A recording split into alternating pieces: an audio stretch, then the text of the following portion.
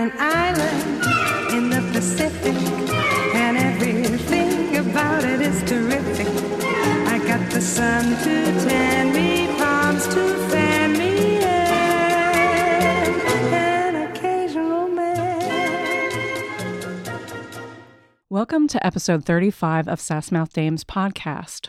I'm delighted to have Dr. Gwenda Young as a special guest today. She recently published an exceptional biography called Clarence Brown, Hollywood's Forgotten Master with the University Press of Kentucky. This book is canon, people. You need to get a copy.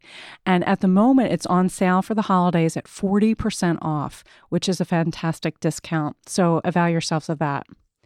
I can't imagine a more definitive examination of Brown's life and work that would follow.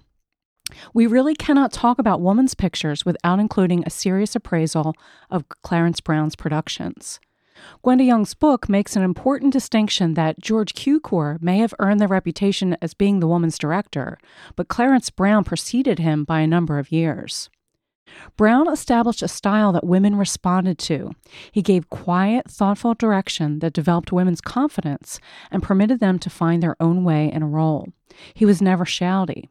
He developed trust and a shared intimacy with women on set. Pauline Frederick, Laura LaPlante, Louise Dresser, Constance Bennett, Greta Garbo, Joan Crawford, Myrna Loy, and Jean Harlow gave some of their best performances with him. So Gwenda, please, thank you for coming, but tell me, why did you choose Clarence Brown? Well, thank you very much for inviting me on. I'm really delighted to be able to speak about the book and about one of my favourite directors. So the kind of backstory of why I decided to write about Clarence Brown was that I did a PhD quite a long time ago on Jacques Tourneur. And in the process of researching it, I found a lot about his father, Maurice. And then when I finished the PhD and I was looking to other projects, I thought about Maurice as a project. But one person who kind of struck me as being interesting was one of Maurice's protégés, and that was Clarence Brown. And digging a little deeper, I discovered that he actually was responsible for two films that really influenced me as a child. I remember watching them on the television, which were National Velvet with Elizabeth Taylor and also The Yearling with Claude Jarman. And those, I must have seen them, I guess, in the 80s on television in Ireland.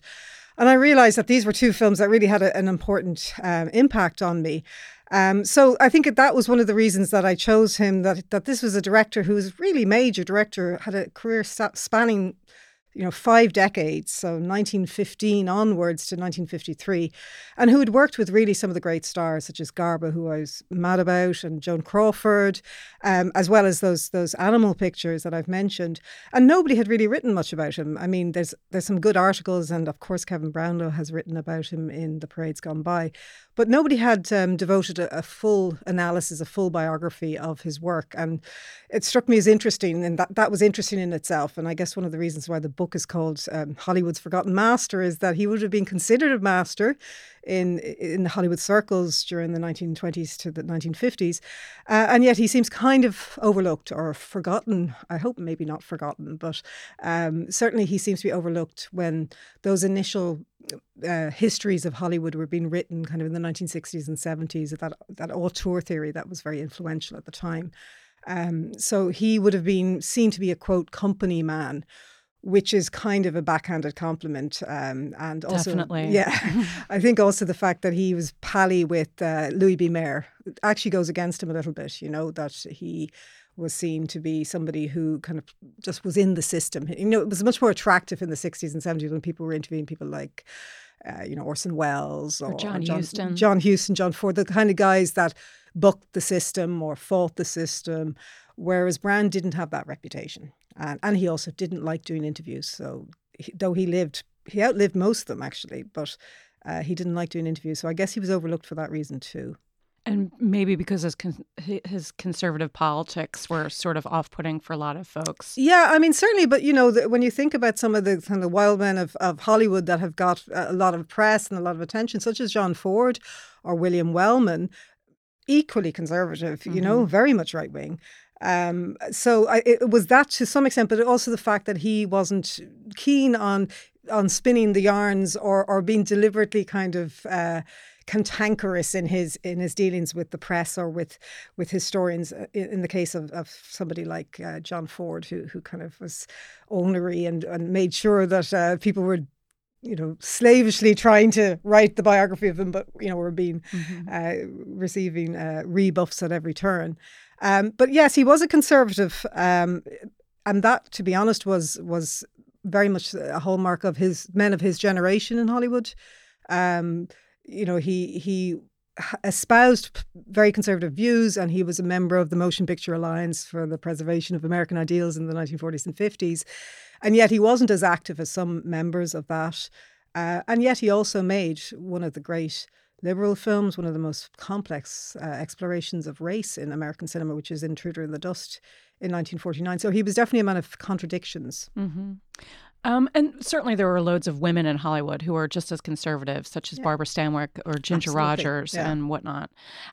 About a year ago on Twitter, I saw a rumor that someone was writing this book. And when I finally found it about 2 months ago, I couldn't believe that it was a woman in Ireland. And I was like, yay.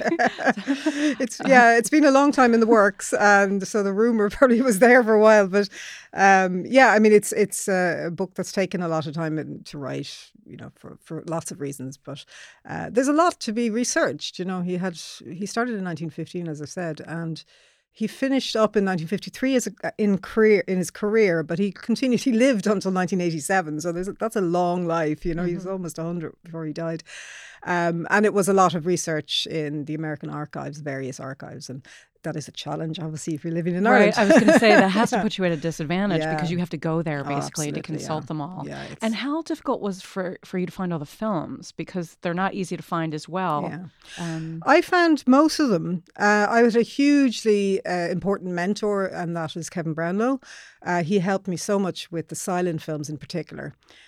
He also helped me with the Maurice Tourneur films that were, as much as they're available, that Clarence Brown worked on. So I think I tracked down almost all of Clarence Brown's films with two exceptions, which was one of his first directorial film. I mean, he part directed some films, but his directorial debut, which is a film called The Great Redeemer, is apparently a lost film, and we've tried everywhere. It's just not there. And then there's another film, which is his first part sound film, which is called Wonder of Women, which also doesn't survive as far as we know. So other than that, it was a case of digging on the public domain sites. Some of the quality of stuff is not great. Also, the archives. I mean, some of the archives were for example, Butterfly, which is a film from 1924, I got to see in UCLA, and then eventually I got a copy of it myself. But the other archive that was really useful and helpful to me was George Eastman House in Rochester. Because they have a lot of the early stuff, and they're extremely nice to deal with and extremely helpful to deal with. So that's good to know. Yeah. Wow. Okay. So the Wall Street Journal gave you a fantastic review, which was really good to see. Is it true that it took you 10 years to write the book? I know that sounds really bad. No. It was kind of stops and starts, to be honest with you. There was a lot of other things going on. I mean, I'm kind of a full-time job that's trying to juggle everything, actually. So I think a good book probably does take that long to write, actually. Yeah. So. Well, I think I'm a person who kind of rewrites things a lot, and then I go back to the original draft. I'm kind of so there's a lot of research, and it's a big subject because you're not just writing about him or his films, you're writing about everything around it. So you do a bit of research on some of the cinematographers, on the stars themselves, and I'm the kind of person who likes to, once I'm in there, I want to see everything then that director did that was a friend of Clarence's, or if it was a case of looking at Pauline Frederick and trying to find out a bit more about her life before you kind of write about her, And the thing is, you do a lot of research and then you end up, unfortunately, the first draft was a lot larger as a book. It was quite a big book.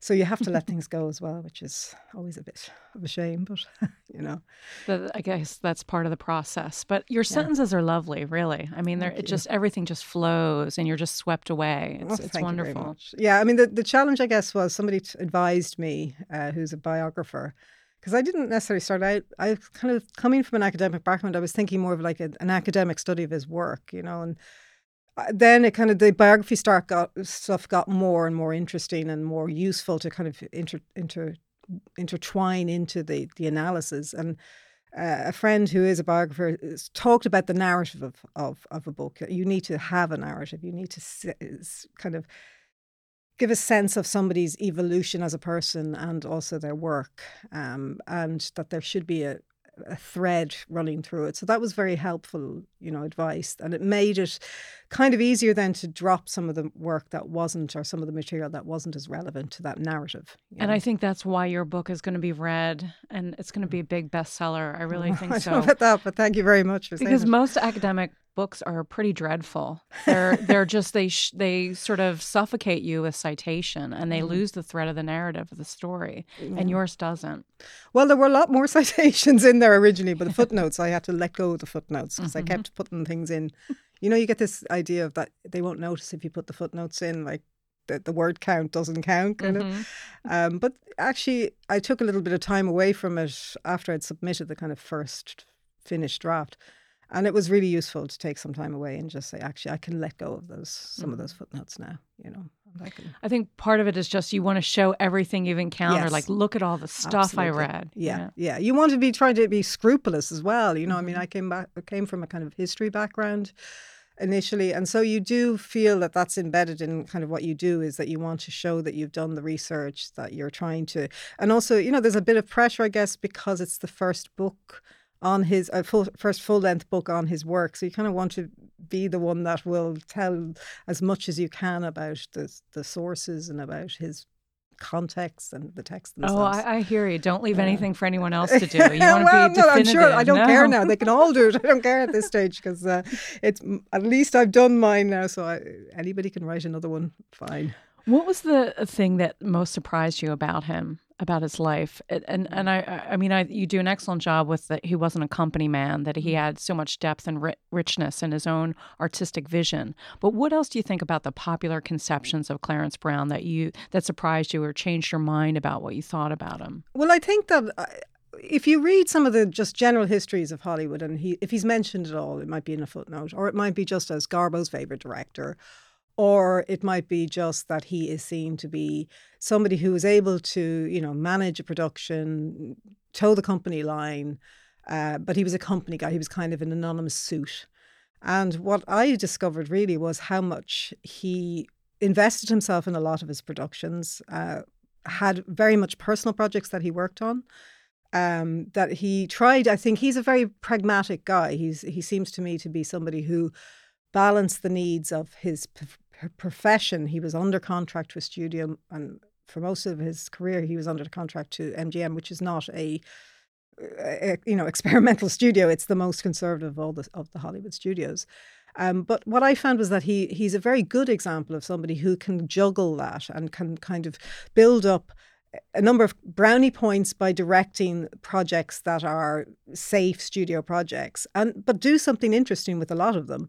But he can also then argue for some personal projects. And I guess one of the things that surprised me was how much he loved shooting on location, how much he loved intimate stories, how much he liked stories of America, and kind of the simple folk of America, as opposed to the big star vehicles that you associated with him. All the time he's talked about as Garbo's favorite director, and he's very good with Garbo some of the time, not all of the time.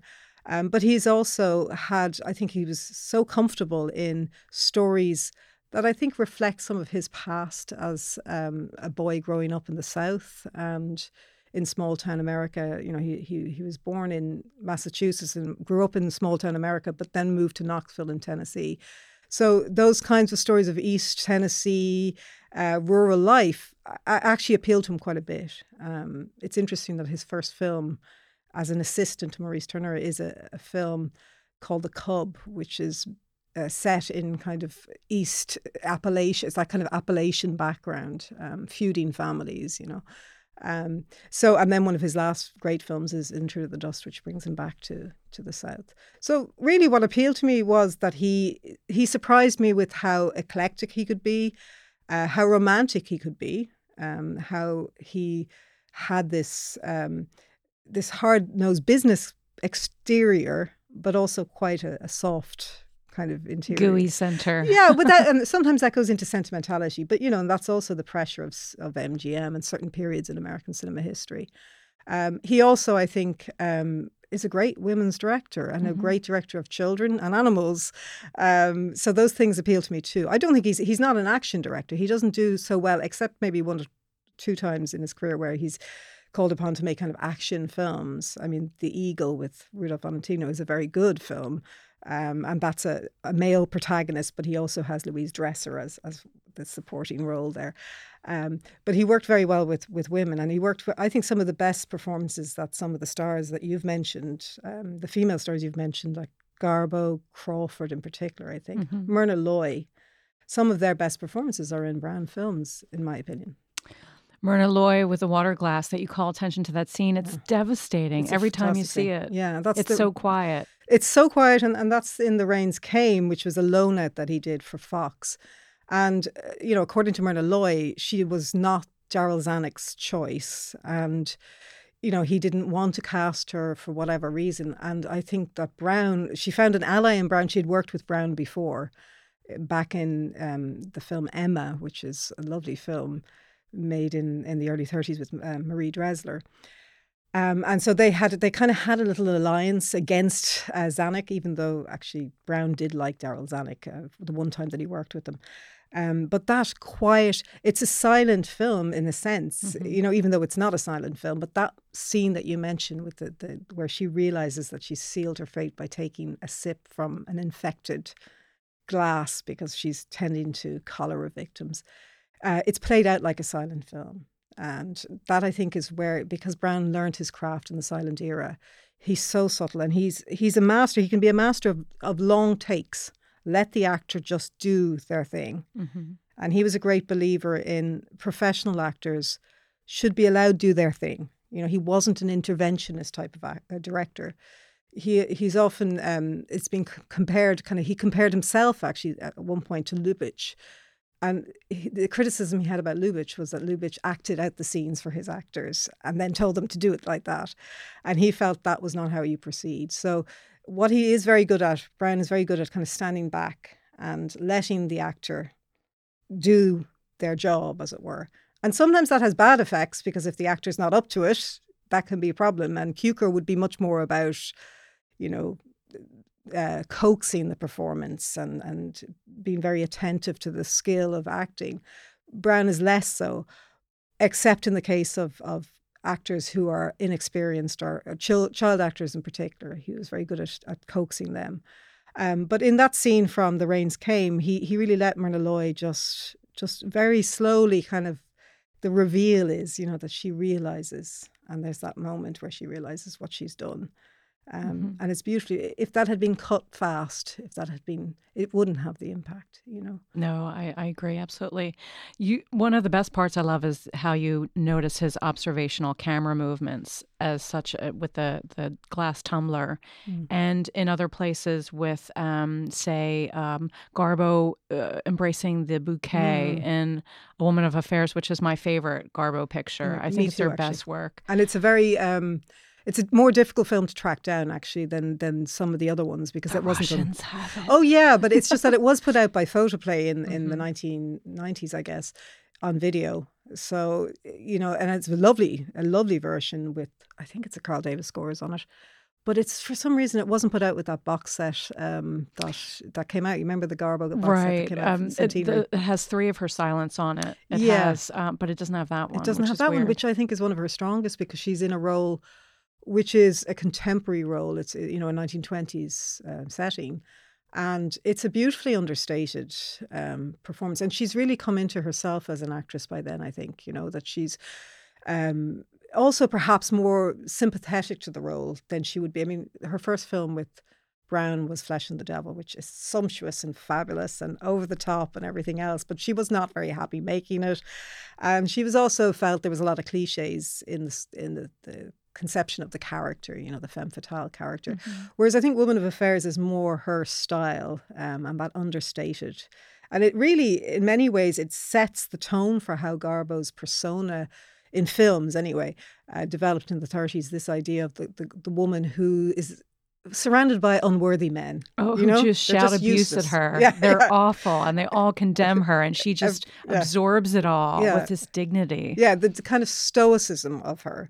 And that I love that scene with the flowers where, just to put it in the context, is that she's had spent her life with the most unworthy suitor ever, which is actually played by John Gilbert, who's really interesting in the film, even though he was kind of condemned by many critics. But he did say that he wanted to take a role that was a weak role. He's a snivelling little, hypocrite, really. But she's all the time been loyal to him, and he's never returned the loyalty. And in the scene that you mentioned, she's had a stillbirth. Apparently, it doesn't quite go into the details, but it's not an abortion. Some people say it's an abortion, but I think there's a calendar that even flicks off 9 months, and so it's pretty obvious what it is. Mm-hmm. And when she comes out in a kind of a fog out of the hospital room, she sees flowers and she goes towards the flowers and grasps them as if they're a baby. Mm-hmm. And that scene unfolds so beautifully. She's so dignified and so poignant, but also the other supporting female in that, which is Dorothy Sebastian, is beautifully played, beautifully understated, in a role that could have been so unsympathetic because she's the rival for John Gilbert's right. affections. There's no cattiness there. No. She's like, they can't help it. They love each other. Yeah, absolutely. And there's a lovely look of understanding between her and the Garbo character within the scene. And I think that's a really good illustration. That was made in 1928. But by that stage, Brown had been making films with women who are surrounded by unworthy men since 1923, really. So he had made a number of films with Pauline Frederick, with Laura LaPlante, Ruth Clifford. And so he had that, I think, a sympathy without trying to, I've always tried to be a little bit skeptical about the auteur theory because I do think there are limitations, and I'm not suggesting that Brown wrote any of the films. He didn't. He did participate in some rewrites, but I think there is a sympathy with Brown towards women who are kind of the underdog or marginalised in some way, or living in the margins. And that might be Garbo suffering and pursuing the wrong type of love, or when we come back to something like Anna Karenina, which of course is based on a very well-known novel. So we're not suggesting that's a Brown film in that way, but he is the natural fit as a director for something like Anna Karenina, because it's also a natural fit for Garbo, because by that stage in 1935 she had kind of cornered the market in stoic heroines who are tragic, where time is running out for them. There's always that feeling with Garbo where they're living on some sort of borrowed time. And that's something that you see, that marginalised woman. You see it in a lot of other Brown films. So he's kind of drawn to those stories. And in the sense in that picture that I like too is that the men are all running up against brick walls. They're all doomed in a way that I wish she hadn't been, Diana hadn't been. Yeah. That one of the best observational camera moments that I love in that picture is when Johnny Mac Brown is going in to see Garbo, and he pulls out of his pocket a wad of rice, and it's this little mound in the palm of his hand, and it's all fecund, and he's going into the bridal room, and she's lying dead center in the bed, no room for him, playing with the light because she's totally in the dark. And then when the knock at the door arrives, he opens it, and the grains of rice fall out of his hand like sand through an hourglass. Like his time is up. And that prepares us for what happens next. For what happens. And it's a very naughty scene, actually, with the I didn't see it coming. Did you not know? No. Because I think they were deliberately, that was a novel that they were adapting that was extremely risque, and everybody, the censor, that was 1928, so the censors weren't as strict as 34 onwards, but nonetheless, this was a famous novel, or infamous novel. And the very mention of the name of the novel is The Green Hat. And first of all, they had to change the name because it was so scandalous, that novel. So I think they did the usual kind of visual allusions and stuff that gets around some of the controversial content. And they did take out some of the content. But nonetheless, there's a lot there. And what you mentioned there is a very kind of poignant... and it is the idea of women being constrained by roles, but men being constrained by roles too is very significant in that film. But it's also indicative of Brown's symbolism, that he likes visual symbolism quite a bit. And actually he got criticised quite a lot about that. There was one critic in particular who was always sniping at every review, going, Brown's penchant for visual symbolism, which that I like. Unfair. Because, I like it as well. Yeah, I think that's very much a throwback also to his silent era roots. There was that. The 20s was full of that in American cinema anyway. There was a lot of But, when he falls away from that economy of storytelling, which I think the observational camera really lends, then I like his films less. Like, say for Idiot's Delight, there's so much speechifying in that picture. Like Burgess Meredith, shut up a little bit, pull your voice down. Like, it's just so talky that it seems like he's lost the run or his core principles that make a good picture for Brown. Yeah, I think Brown... Really, his roots are in the silent era, and his strongest work is in films where the visuals do the talking, where the actors don't necessarily say a lot, but there might be gestures, there might be facial expressions. And, that's good for Garbo as well, because Garbo is much better at that than she is at delivering long speeches. The film you mentioned, Idiot's Delight, was not a film that Brown wanted to make. It was a mess of a film even before it started shooting. It was a film that was produced just on the brink kind of World War II. Europe was just going into war.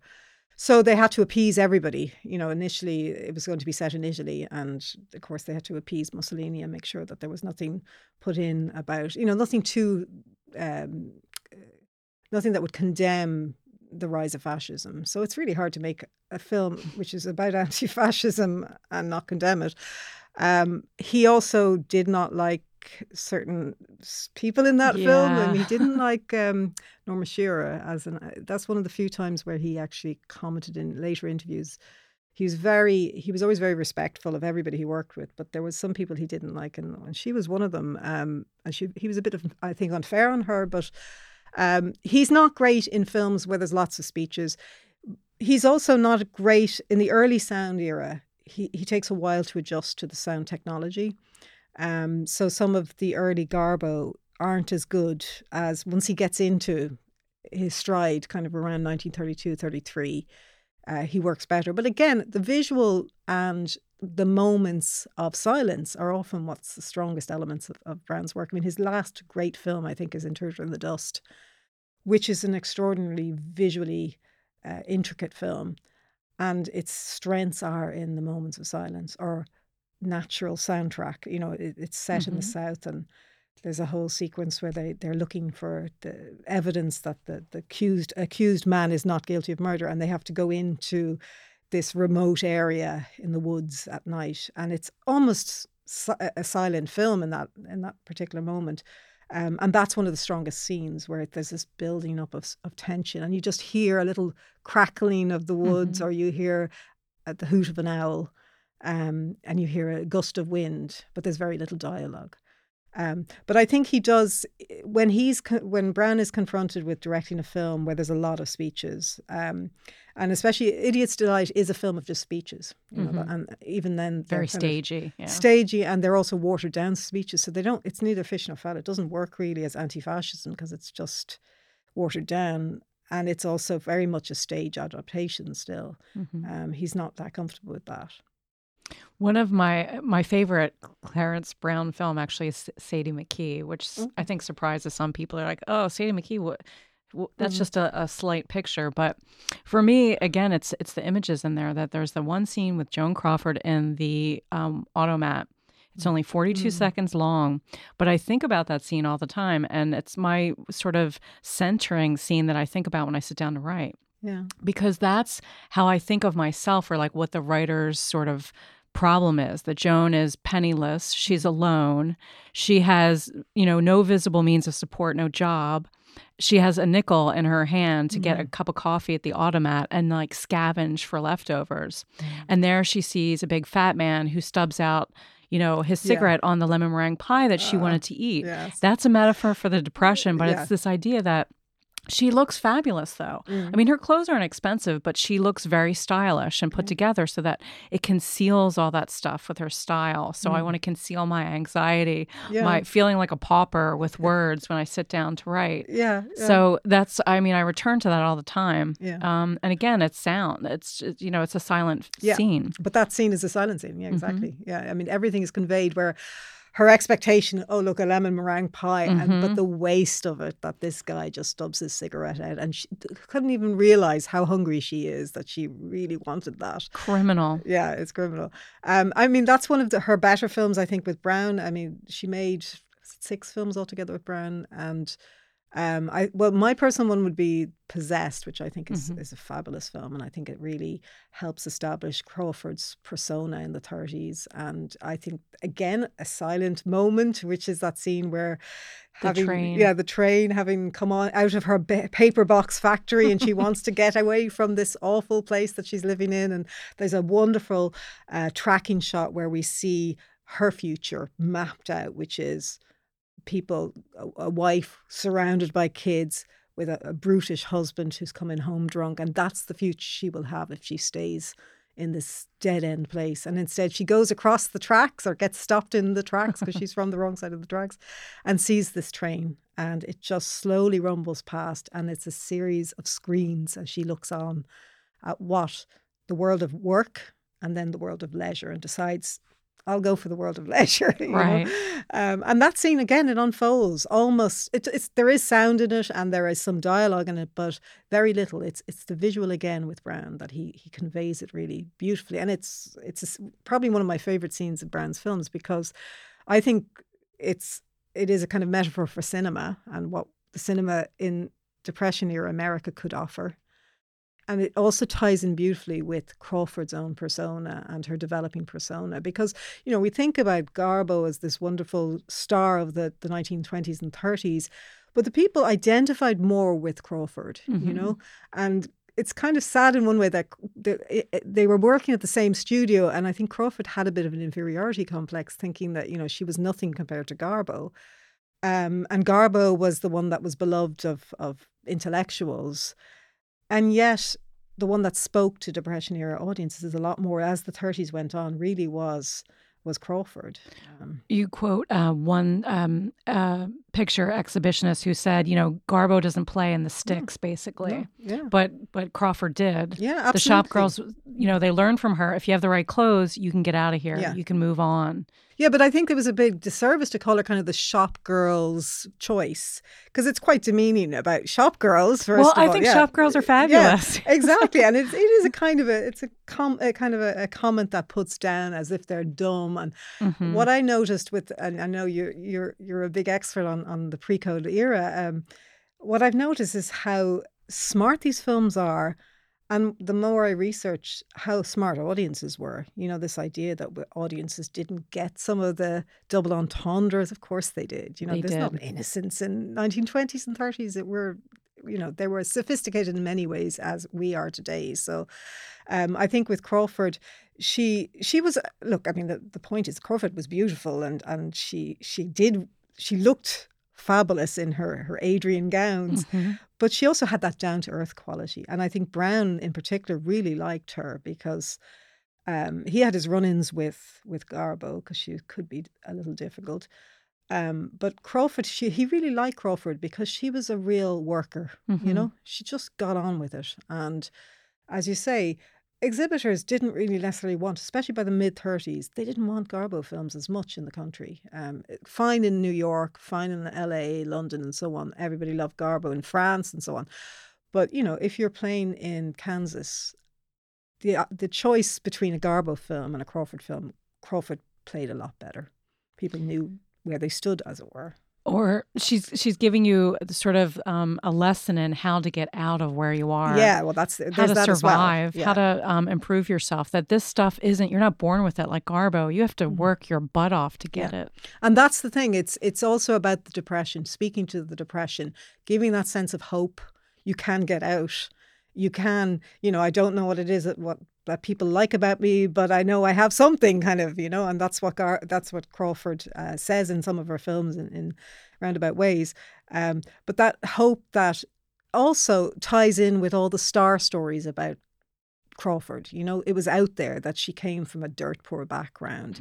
Whereas I think the fact that Garbo was from Sweden, people didn't really know much. They just saw her as foreign, and actually she came from a dirt poor background too, but it was easier to kind of identify with Crawford because she was a worker. She worked and worked, and she of course gave all those interviews in the 20s and especially in the early 30s, in which she talked about the value of work. And work didn't finish for her at 5 o'clock. It continued on. She wrote back to her fans. She participated in the publicity, and that was much said, much commented on. The studios liked also, like MGM and later Warner Brothers, liked working with her because she played the game, She made her film. Publicity was part of it. And publicity was part of it. And we might see that as phony, and we know a lot about, Crawford's, the alleged allegations against her by her daughter. But what appealed to people in the Depression era was the sense that she wasn't this diva star. She was pally with everybody on the set, and she was famously, and it seems fairly sincere, that she was friendly with people on the set. She remembered the technicians that she worked with and remembered them 30 years later and knew about their children and so on. But she also expressed a lot her gratitude for the chances she had been given. Whereas, the press would carry stories of Garbo saying, "I'm going to go home." Right. Which I kind of wonder, and I talk a little bit about this in the book, how much of that was used by MGM. Those stories were put forward by MGM to control Garbo, to put her back in her place, make her slight, because I think there was a little bit of that in the early 30s, trying to control her a bit by sending out negative stories about her behaviour so that people would turn against her a little bit, and it might damage slightly the box office, but it would also be then used as some sort of leverage. Yeah, to keep I could her. see them doing that. I mean, they always had something on someone. Yeah, and I don't think they'd never sabotage a film. Obviously, that's not in their interest. But maybe there was a little bit of we won't control the negative stories about her as much as we might about other stars that are towing the line in the studio. We won't send the fixers out for her. Yeah. So there's a lot between herself and Brown in the early 30s where there's kind of a falling out, which is surprising that you actually read about the falling out in the publicity of the time. Usually they keep that under wraps a bit more in the 30s. And there was stuff written about her behaviour on Romance, the set of Romance, and later on of Inspiration. And it's interesting, when I was kind of researching, I was really surprised to read those. They were coming out and nobody was trying to squash the story. And then I read in another biography that she was in the middle of salary negotiations. Oh, yeah. So I think there was a kind of a different narrative being put out about her. And it's interesting that, Garbo was very sure about what she wanted to be in the 1930s, as opposed to her. She had very little say about her career in the 1920s. And sometimes it was said that she didn't always take the advice she should have taken from people like Brown, from George Cukor, from David Selznick. They were advising her to take modern roles. She should have done more modern roles. I will take Inspiration over Camille any day of the week. Really? Okay. Yeah. I'm not as enamored with her in the period dress. And I don't really ever say to myself, I want to watch a period film and watch a woman in a big dress. Yeah. I want to see them in contemporary 1930s clothes. It's rare with her. She moves better. She looks happier. She looks more like herself. Yeah. I would say that I really think Anna Karenina is a very good point in her career, and that's a very good performance that she gives. I think she is right for the role. I mean, I must say that I think just even comparing her to another actress who I like very much is Vivien Leigh, but she's nowhere near as interesting as Anna in the version of Anna Karenina. But then, as you said, she also makes a film like Conquest. She should not have made and she was told not to make it. She was kind of advised this is not a good idea. Brown didn't even want to make the film. I'm trying to think who's the producer was. She was advised, I think at one stage she was talking to Selznick, and that was a little bit further back, and he was telling her not to make any more historical roles. So Conquest was against everybody's advice that she ploughed ahead in. And that became a hugely unwieldy production. And, basically the film was stolen from her by Charles Boyer.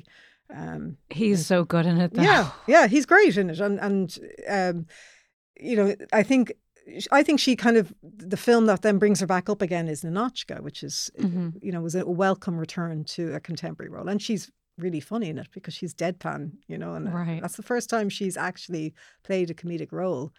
albeit a role where she's kind of the butt of the joke, or that she's kind of deadpanning back, and working with an actor who's a very strong actor, who's Melvyn Douglas, who's a great. He is such an underrated leading man. Fantastic actor. Love him. Fabulous. I mean, the charm, and he's just walks into the room and he's he makes every woman look better. Yeah. He just enhances every woman he works with. Yeah. But to get back to Clarence Brown, one of the stories near the end was so sort of jarring and really moving. And I don't use poignant very often, but the story that you tell of when he was in Atlanta in 1906 was something I don't think that most people who are even film buffs know about. Yeah. And really, if you were a Freudian analyst, you'd say, wow, this is everything right here in a sense. Yeah. Would you want to tell that? Yeah, I mean, he, as I said, was born in Massachusetts, in Clinton, Massachusetts. He was actually raised in Knoxville, Tennessee.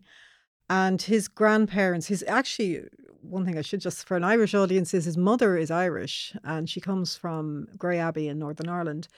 But his paternal line is very much the South, so Georgia in particular. And though he was raised in Tennessee, his grandparents remained in Georgia. So on a trip to see his grandparents in 1906, so he was about 16 at the time, he was caught up in the race riots there. There was a vicious race riot. Lots of race riots happened in the South at the time, but this one was particularly bad, and there's kind of varying numbers of how many people were killed.